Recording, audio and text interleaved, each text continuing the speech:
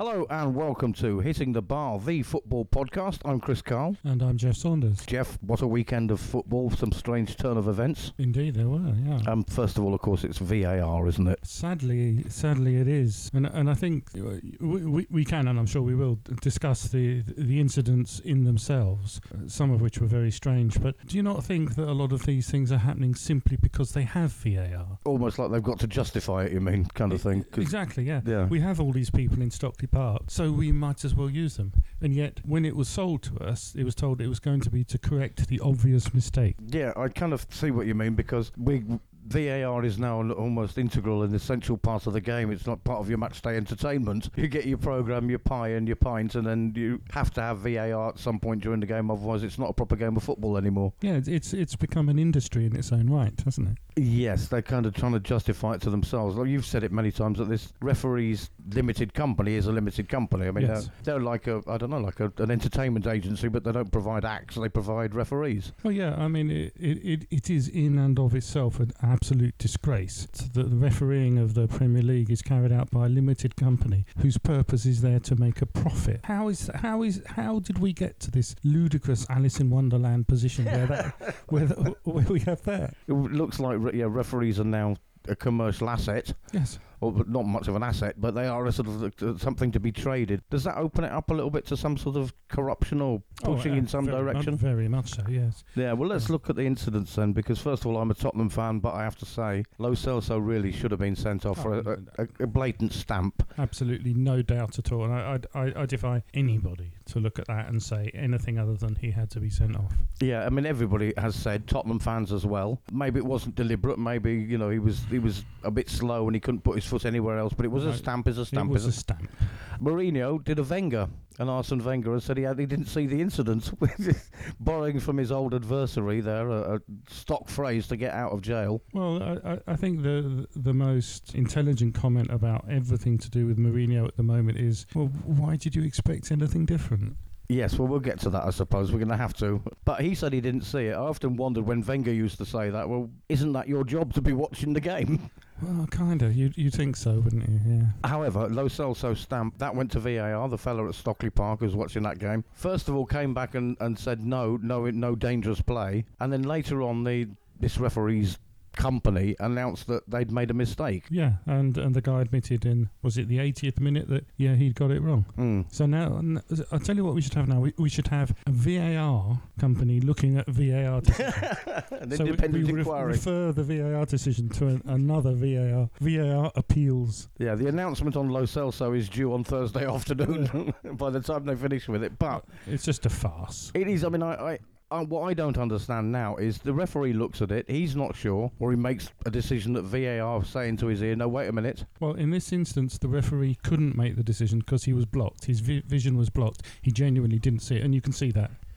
So that went to VAR. They then said no dangerous play. They then come out and later during the game, actually no, it was a stamp. It should have been a red card, but it's too late. Previously, if the referee didn't see it, as in this case he didn't because you say he was blocked, and if he doesn't put it in his matchday report, then they can give a red card retrospectively. But in this case, it's already been looked at. So Lo Celso, even though everybody's now saying yes, including VAR and the referees, yes, it should have been a red card. It's too late. They can't take any action against him. Correct. And one of the reasons given for introducing VAR was that the team that is punished is the team that have had the bad thing happen to them. So in this instance, Chelsea have been punished because the Tottenham player should have been sent off. Therefore, they would have been playing against 10 men. Now, without VAR, what would have happened if the referee had made no comment in his notebook is that the Premier League would have looked at it and given Lo Celso a red card retrospectively. But who gets the benefit from that? It's the next team. The next team, yes. Tottenham play, not the team whose player was stamped on. So it didn't actually work anyway. No. That system didn't work before. It was just sort of VAR light because it was like not live but after the event. Yeah. But actually the team whose player did the offence, they get punished as they should do. Right. But it's the next team that play them that get the advantage. You're right, it could be Chelsea's nearest rival. Yeah, well actually they only get half the punishment, don't they? They played the rest of the match with Lo Celso on the pitch. So they went down to 10 men. Next match or two matches, whatever it is, yes, they don't have Lo Celso, which is a punishment because he's a very good player. The way it used to work is the next two or three teams got the advantage. Yeah. Plus, if he had only in retrospect. If he'd have been sent off as well, then Chelsea and the next three teams get the advantage, and Tottenham get punished. But in this case, they didn't get punished. There were a lot of other VAR incidents, which we'll look at in a moment. But before we do, trivia. This is to make Steve happy, because this is one about history, and it is famous history. Okay, this concerns a very, very famous football player that we all grew up knowing the name of and knowing the reason why we know the name. So, who was the first man to wear number 9 in a cup final? First man to wear number 9. Yeah, I think it was the 1933 cup final. Okay. First man to wear number 9 in an FA Cup final. All right, we'll get the answer at the end of the show. But back to VAR. There were certain other incidents during the weekend as well. The man at Stockley Park who was looking at the Tottenham game then had a 2.5-hour break to I suppose, be reprimanded or told, what do you think you're doing? He then had to look at the Leicester City-Manchester City game, which was a big game, of course, because you're looking at who's going to be second, who's going to be third, who's going to be fourth. There were a couple of incidents in that game. Leicester City still think, and they're still complaining, that they think they should have had a penalty. Oh, it's Stonewall penalty, yes. There were two incidents. The first one was a free kick, swung in. De Bruyne jumped up, quite well done. Jumped up, because we've often said, haven't we, on this show, that it's amazing how many times they duck. Yeah, he did not do a Xhaka, no. No, it was a Xhaka, wasn't it? Granit Xhaka is famous for ducking out the way of free kicks. But what he did was, as the ball came towards him, he put his hands in front of his face, but not against his face. They were away from his body, and the ball hit his hands, which in the penalty area, which is a penalty. It should be, yes. Because the ball hit his hand. But the VAR said his hands are in a natural position, and therefore not a penalty. Yeah, but they weren't. If you move your hands towards the ball, which is what he did, it's a penalty. If he thinks he's using his hands to stop the ball hitting his face, then he is using his hands to touch the ball. Exactly. Which you're not allowed to do. So you're not. He deliberately, in fact, touched the ball with his hands. Yes. The fact that you're protecting your face. I mean, outside of under sevens matches, I've never known that excuse to actually work on any football pitch. No, cynically, I may be thinking, but maybe he was going to use that as his excuse for what he was doing, was trying to manipulate the ball's direction with his hands. I'm quite willing to believe that it was a genuine reflex action. He's protecting his face, yes, but that doesn't mean it isn't a penalty.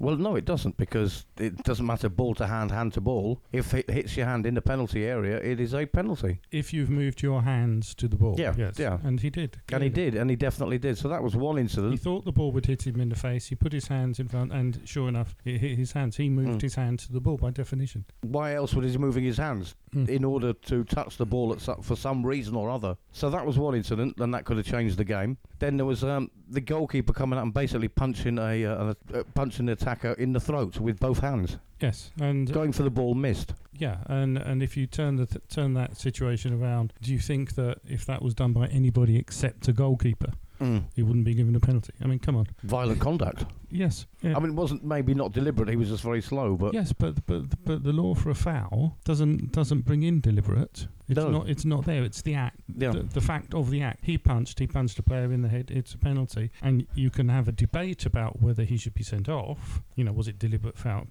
play or not? That affects the punishment, but it doesn't affect the fact of it was a penalty. So unlucky Leicester. Not the first time this season. Not the first time, no. But there is another curious thing about that match that I can't remember seeing a second versus third placed match where neither team seemed to really care that much about it. I mean, it wasn't a passionate encounter, wasn't it? No, it wasn't Leicester. Oh, we're coming for you. We're going to get second place. If you win, well, it doesn't make much difference, and if you lose, well, it doesn't make much difference either, does it? Well, it actually doesn't, though, does it? Exactly. Nobody remembers who finishes second, but they remember if you got into the Champions League next season, which they're going to. Well, Man City might not be, depending on what happens with the UEFA ban. But both teams are pretty much guaranteed of being in the top four. Yes, because everyone down to 15th, well, with the exception of Wolves and Sheffield United, everyone's pretty much doing their best to throw points away. Well, exactly, yeah. So nobody's actually pushing Leicester and Manchester City. They're in their own little mini two-team league there, and if you come second or third, well, who cares, to be honest? Actually, it makes no difference, second or third.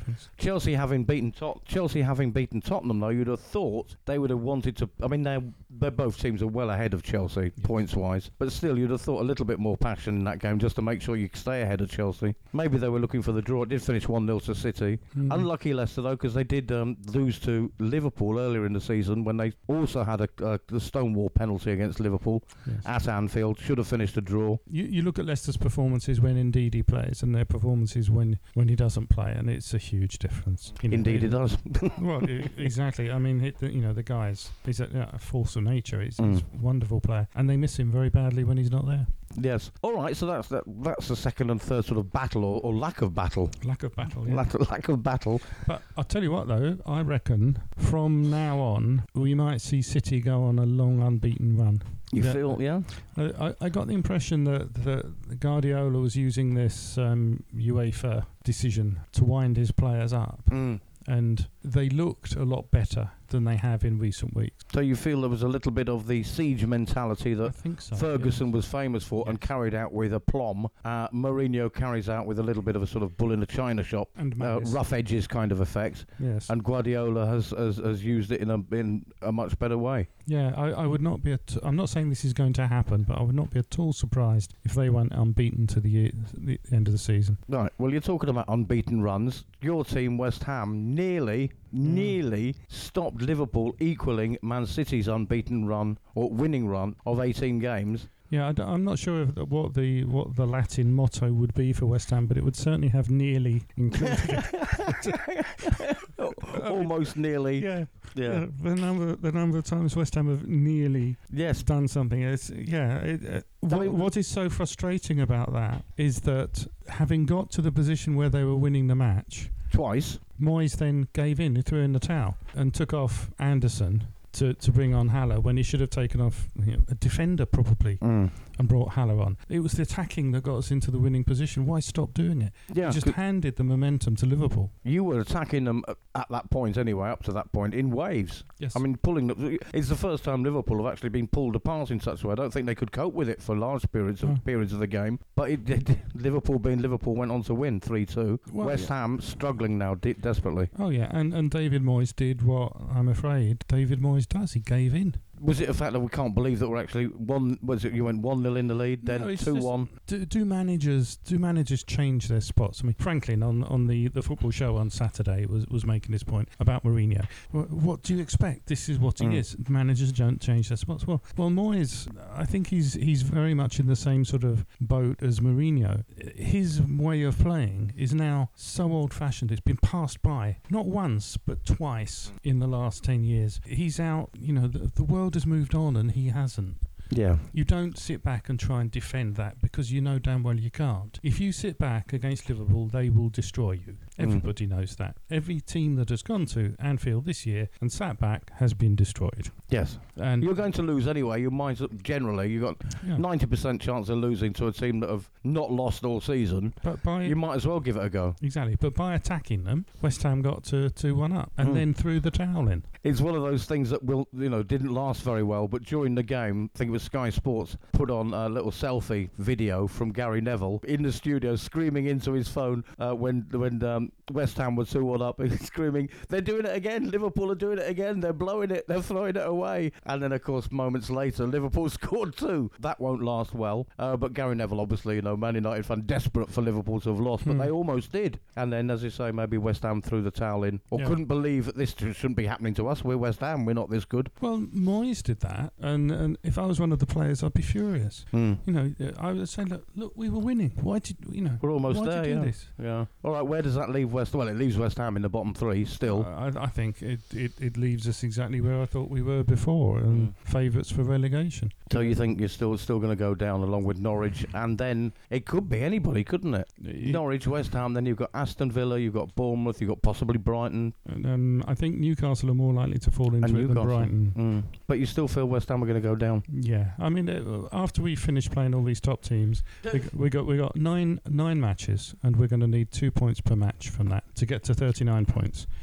2 points per match. We haven't even got 1 point per match so far. No. What is going to be this huge turnaround? Yeah, all right, let's nothing, I don't think. I think you've got to have some very, very bad results from the other teams around you to make that 2 points per match not necessary. You've got to have the other teams losing all their games. But apart from was it Brighton who drew, I think every other match at the weekend went West Ham's way.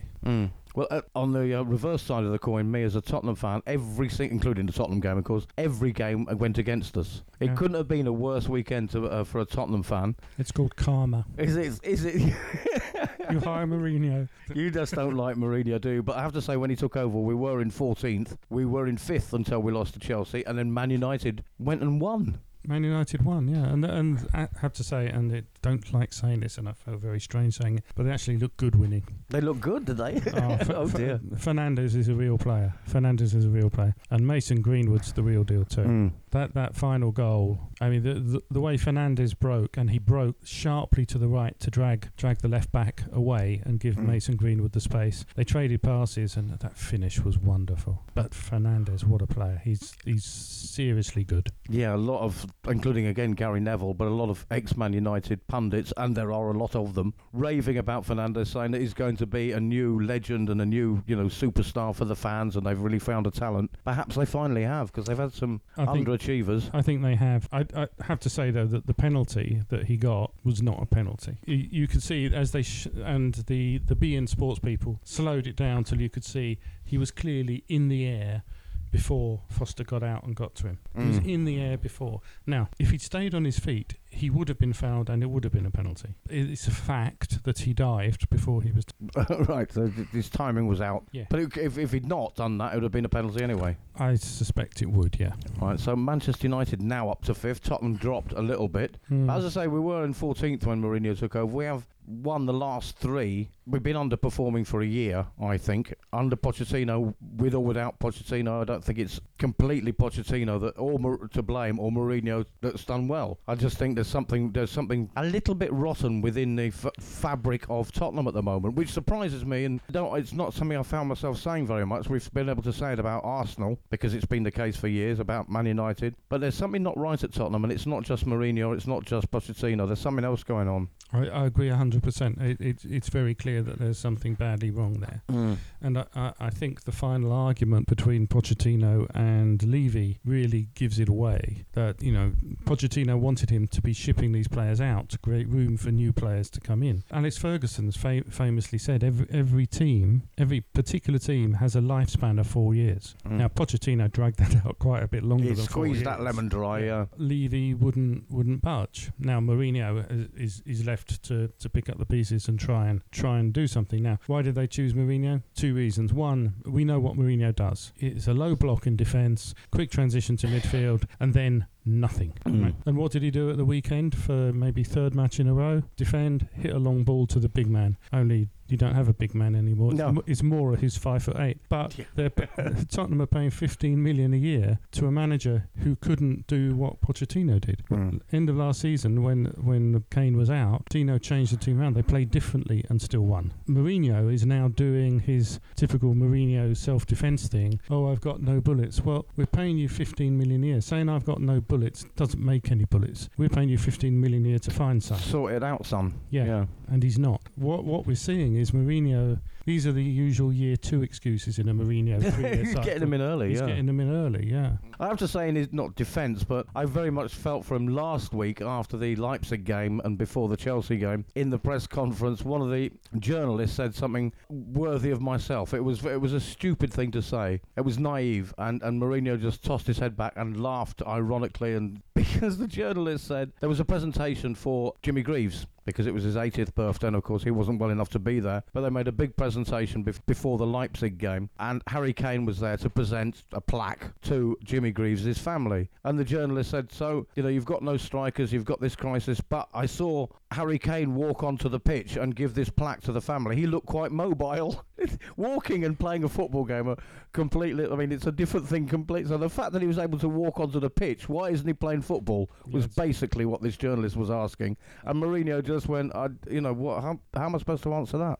Yeah, I mean, he can't answer that, and it's moronic. But then Mourinho has said almost exactly the same thing before, hasn't he? He said it about Hazard in his last year at Chelsea. So, he looks fit enough. Why isn't he playing? Yes. And then when he disgracefully attacked that doctor, Dr. Carneiro, and forced her out of the club because she said, my duty, and in fact it is a legal duty she has, is to the health of the player, not to you to tell me who should play and who should not play.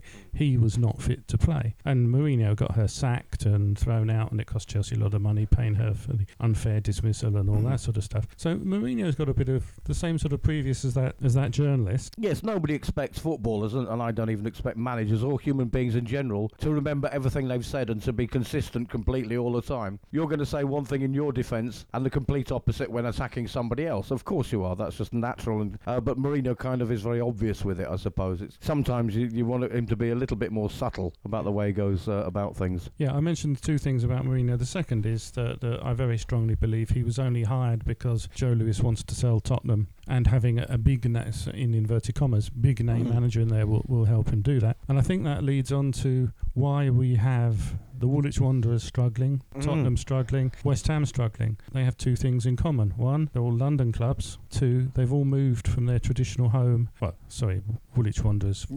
How many traditional homes? From their third home to their fourth. But they've made these moves for commercial reasons, and people who bought the clubs bought them for commercial reasons, because they're in London. And the thinking is, because you've got the huge population there, because all the money in the UK is gathered in London, you're going to make more money from it. And people like Joe Lewis, people like the owners of West Ham, and the guy who owns the Wanderers, they're in it to make money, to make profit.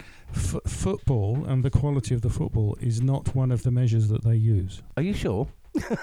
Yeah, unfortunately that is the case, and as you say, Tottenham recently moved into a £1 billion stadium, state of the art, fantastic, worth every penny, etc, etc. Previously they've been at Wembley, and as again Franklin, who's on our radio show on Saturdays, also pointed out, Tottenham had to play a couple of games at MK Dons as well. They didn't have a home for a year. They've been in this transitional period, and players wanting to leave, and Pochettino not being able to sign anybody for 2 transfer windows, and now that team is into their 4th, 5th year together. I think yes, they're out of date. It needs freshening up. That's a problem that Mourinho's got. But then West Ham moved to an athletic stadium which doesn't belong to them. Yeah, it's an Arsenal on their whatever it is, 2nd, 3rd home. And also, all teams struggled in that following season. All those teams have struggled in the season or seasons following on from that move. I think it's plural seasons. And have a look here in Spain, where Espanyol went into the Olympic Stadium. Same problem. The supporters are so far away from the pitch, you create no atmosphere. You get 40,000 people in the Olympic Stadium watching Espanyol, and you think it's empty. And it's the same. It's the same thing. Now, Espanyol actually decided to have a football stadium built for themselves. They did, and they improved massively. Although actually struggling this season. They are struggling this season, yeah. But the last few years, they've done extremely well when they're back into a football stadium. The problem with the London Stadium is that it's an athletic stadium. Just one of the problems. One of the problems, yeah. Yes. They should be selling binoculars. Look at the opera, yeah. Yeah. So you can actually see what's happening down on the pitch a long way away. Yes, but it is like the opera, but more divers than divas. Let's move on. Yeah. Does it worry you to aim for humour and miss by so far? No. Let's move on then, because Tottenham, previous to the Chelsea game, they won their last 3. They did move up from 14th to 5th, but there is a crisis there no matter what. Mourinho notwithstanding, it's something that's been there for a year. Indeed, and if you look at the quality of the squads that have won the Premier League, take Leicester out of this, the Premier League is won by the team that spends the most money. Generally, yes, it is. Yeah. And this year is actually going to be one of the strange years where that isn't the case. Liverpool's net spend under Klopp. Have a guess what it is. Net spend under Klopp for Liverpool. I dread to think it's probably around the same as Tottenham's, I'd imagine. 75 million. Net. Wow. It's nothing. It's absolutely nothing. That's incredible, yeah. This is Klopp managing those assets, buying younger players and making them better. If you look on, there's a website called transfermarkt.de, and you can click on it and get it. It translates into English. It has every player in every European league. If you go on Liverpool, you'll see that the value of the squad is massively higher than the prices paid for the players. Go on Manchester United squad, it's exactly the opposite. Yeah, Pogba's responsible for a lot of that, I would imagine. Well, Pogba's only about 20 million down. I mean, there were worse than that. Worse contenders. Yeah, and but the whole squad is. So the squad is worth less than they paid, almost man for man. Far less. But then that must be down to, apart from that they're not very good, or they're not. They were bought. Manchester United spent more than they should have done, but also they've been badly managed. Then, indeed. So they're up to 5th, but again, that doesn't mean anything. Just they've gone above Tottenham because we lost one game. But neither Solskjaer nor Mourinho are delivering what they were asked to deliver. Not really. Yeah, and none of those teams down there are the best teams. The best teams in the chasing pack are Wolves, who are clearly the best team out of that lot, and Sheffield United. Or United. The United, yeah. The United. And I just hope both those teams can get a bit more consistency and keep going. Well, I just wanted to mention Wolves because, of course, they had a great week in Europe. And they did, yeah.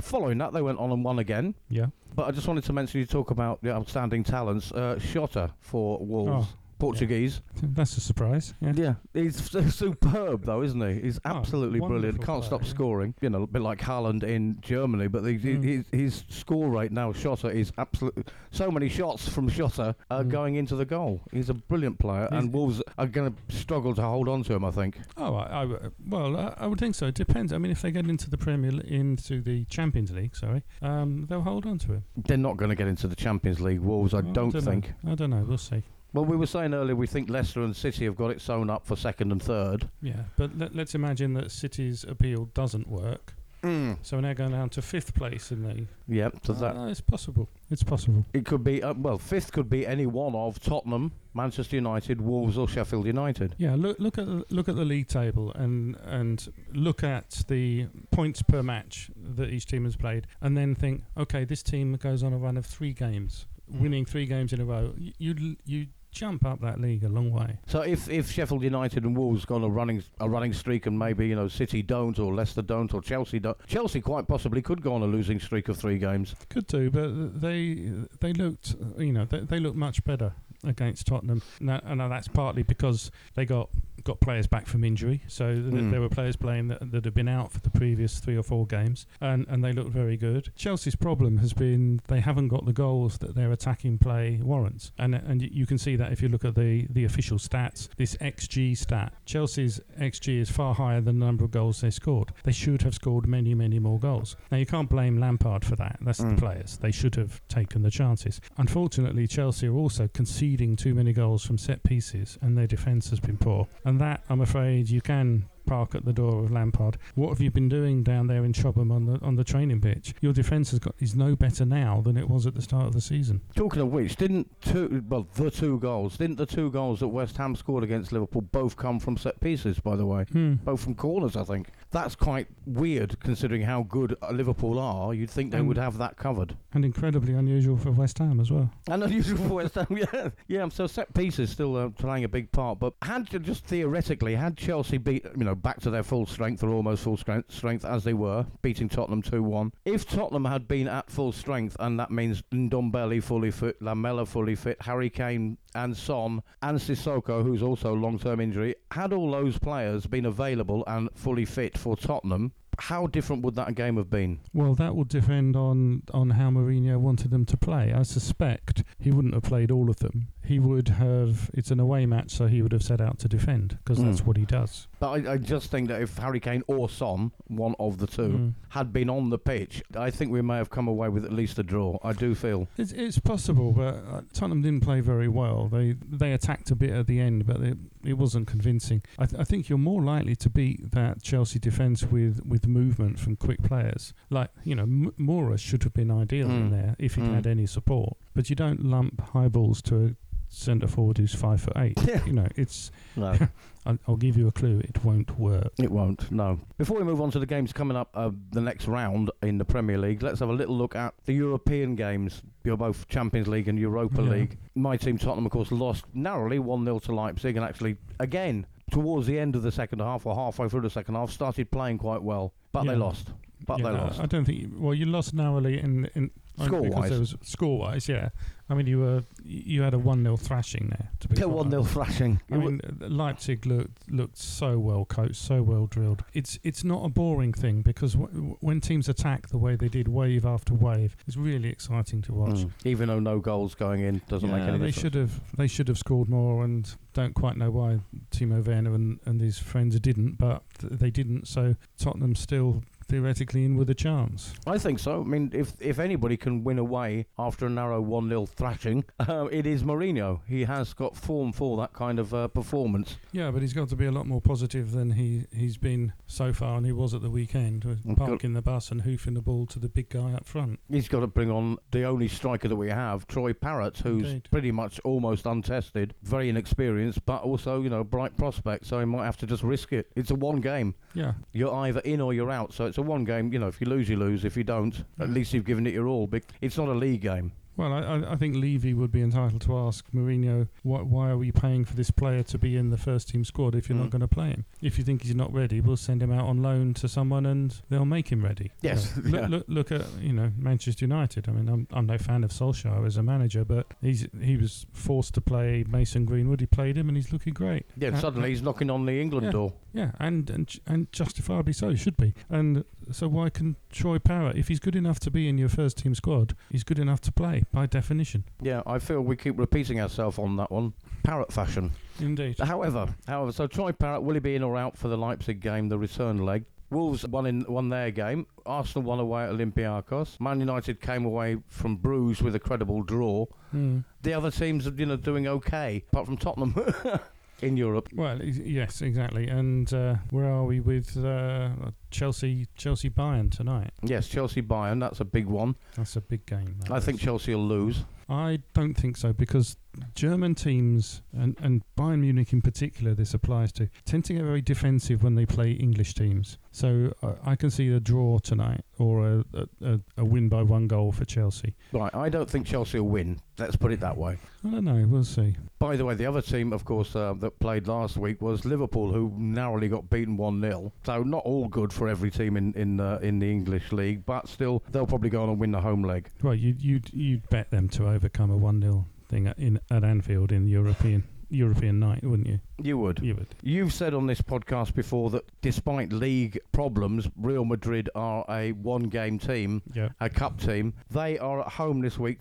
By the time people are listening to this podcast, it might all be over. But bear in mind, we have to record this at some point, so it's a Tuesday. Real Madrid play Manchester City this week in the Champions League, first leg of their last 16. Real Madrid at home. That's going to be quite a match, I think. Yeah, I think Man City, they could come away with a draw from that one, but I think Real Madrid, if they show up, they'll be looking for goals. I don't know. I think the issue is more Guardiola's mindset. Sometimes, particularly in the Champions League, not sometimes, it has been every time in the Champions League, he overthinks and he sets his team up to beat the opposition. Now you compare that to Wolves manager Espirito Santo and United's manager Chris Wilder. They set their teams up to be the best they can be, and I think that's how you beat Real Madrid. You mean that Guardiola? Yes, so Guardiola changes his game plan depending on who he's playing. So he's playing to the weaknesses of the other team rather than the strengths of his own. Yes. Which Wilder said, look, this is what you guys can do. Go and do it. Yeah, this is how we are. This is what we're going to do. No matter who we play. It's up to you to stop us. And Guardiola has been doing that for the last 3 years, and that's the reason City have gone out. All right, so they might just overthink it. Yeah, if he just picks his best 11 players and says, okay, boys, it's only Real Madrid, go out and have fun, they'll win. Yeah, I mean, actually, Mourinho does actually do the same. Tries to outthink his opposition. Yes, yeah. And sometimes you've just got to go, just boys, go out and play like you can. Yeah. Doesn't matter who you're playing, actually. So that's Real Madrid against Man City. Let's have a little look at the Premier League games, because obviously we are getting to that nail-biting crunch time part of the league. Norwich against Leicester. Could be a defining moment for both teams, I suppose. Well, in Norwich, and they're nailed on relegation. Yes. Yeah, 3-1 to Leicester. Yeah, 3-1 to Leicester. I think I'll have to go with that. You think Norwich might get a goal, but Leicester will need that win as well, despite their sort of nonchalant attitude, laissez-faire attitude to finishing 4th or 3rd. Yeah, Leicester are materially worse without Ndidi, and Chilwell at left back has not had a good season. So Unexpectedly, yeah, because he was a bright young prospect as well, wasn't he? Well, That yeah, exactly. everybody was going to buy, and now he's sort of not there, is he? There is a pattern emerging that when he's 1-on-1 against a very good player, he doesn't look nearly as good. Mm-hmm. And if you start saying players are good because of what you've seen them do going forward, remember there's defenders first. So that is Norwich losing at home to Leicester. Brighton against Crystal Palace. Yeah, it's At not Brighton. a derby. It's not a derby. Far innit? too far away from each other. The fans like to think it is a sort of. There's a rivalry between them, stupidly, really. But it's Eagles against Seagulls. Yeah, I'm seeing that as a draw. I think a draw. I'm seeing too. that as a draw. Crystal Palace in a bit of trouble.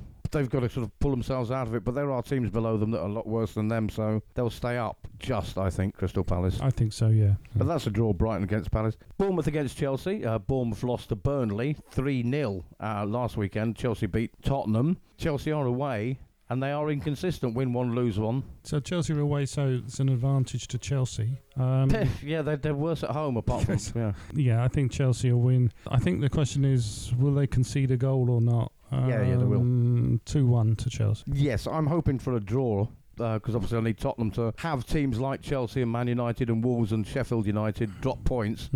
But I can't see Chelsea dropping more than 2 points away. They won't lose at Bournemouth. That's don't for think sure. so. Not good enough to beat Chelsea even at home. Newcastle against Burnley. I'm saying Burnley win. My gut feel is Burnley win, but I'll go for a home win for Newcastle. You're going for Newcastle, Yeah. all right. And then we've got West Ham 0. West Ham against Southampton. Good chance for 3 points there. It should be a chance for 3 points, shouldn't it? Yeah, so Southampton to win. So I think West Ham to nearly win. Nearly win, yeah. We'll have a nearly. The nearly boys. Yeah. Oh, I don't know. No, I'll say West Ham will win that. I think they'll be so buoyed up by the performance against Liverpool for 70 minutes. Yeah, they were beating them. They were actually beating them for some to parts be of the beaten game. by your own manager. Yes.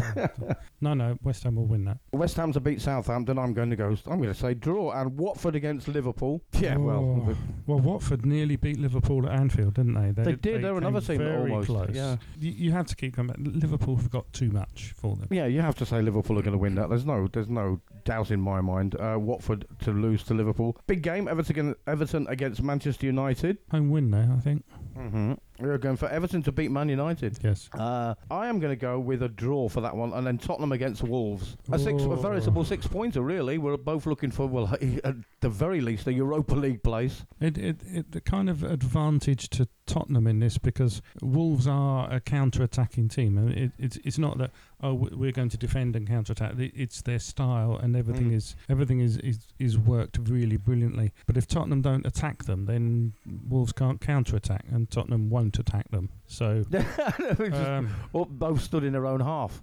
yeah, I think the draw. I'm going to go for Tottenham to win 2-1. And then also on Sunday, that game's on Sunday, but also on Sunday, is the EFL Cup, the old League Cup final. Oh, the League Cup. It's the final on Sunday. Aston Villa against Man City. Just a question of how many will Villa lose by? I think it is, yes. Sadly, I mean Villa, another team in the relegation battle. They won't want to get too many injuries or tire out players, because they could still probably go down. Well, and they don't want to win the cup and go down, because that's not something you want to be recognised for, is it? Well, let's be clear here. It's not the cup. It's a cup. A cup, yeah. The cup is the FA Cup. The FA Cup, and this is another cup. I think the issue is whether Dean Smith, the manager of Villa, carries out the threat that he said on after their last match. He said there were so many players there not performing that have played themselves out of the cup final.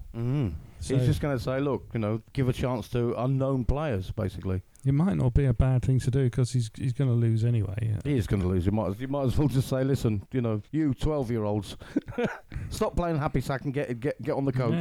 Yeah, I think he may as well, to be quite honest. I can't see. It doesn't matter what team he puts up against Man City. No, I can't see any way he wins. No. And with all due respect, Aston Villa are sort of there by default, because they played a previous game. The semi-final was against Leicester, but the quarter-final was against Liverpool, and they did put out a completely different squad. Not one player was a regular Premier League player. They sort of got a little bit of not a bye completely. They still had to play, but they were given an advantage. Well, yeah, but then they had to beat Leicester and did, so that's okay. Yeah, true enough. All right, so we're saying Man City are going to win that. It's just a question of by how many. I'd love to see Villa win that. I would. Oh, it would be wonderful. It's not going to happen. I don't think so. That's the second cup final, the second tier cup. Yeah, not the cup. All right, that's just about all we've got time for. But before we sign off, Jeff, the question and answer to your trivia question. Right. Okay. The question was, who was the first man to wear number 9 in a cup final? Before I tell you who it is, I'll explain why he was the first one to wear number 9. They didn't have numbers before this, so the team, which was Everton, were numbered 1 to 11,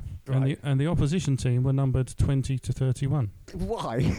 Why did they decide even to have numbers at that point? Then it's a bit weird, isn't it? I don't know. But the first man to wear number 9 in a cup final was Dixie Dean. Oh, Dixie Dean, what a name. Of course, no matter how young or old you are, if you're a football fan, you've heard the name. Yeah, and you know it because he's the record goal scorer in the league. In the 1927-28 season, he scored 60, that's 60. 60 goals? League goals. Ronaldo, look and learn. You're rubbish. Look at that. Absolutely. Dixie Dean, who's just a legend. Yeah. So, Ronaldo, sit down, man. Sit down. That is 60 goals in one short season. And we should mention this because by the time the next podcast comes out, the anniversary will have passed. Dixie Dean died on the 1st of March 1980, 40 years ago this Sunday. So there is the legend that was Dixie Dean and the first player to ever wear the number 9 on his back. This has been Hitting the Bar, the football podcast with me, Chris Carl. And Jeff Saunders. Join us next week for more Hitting the Bar, the football podcast.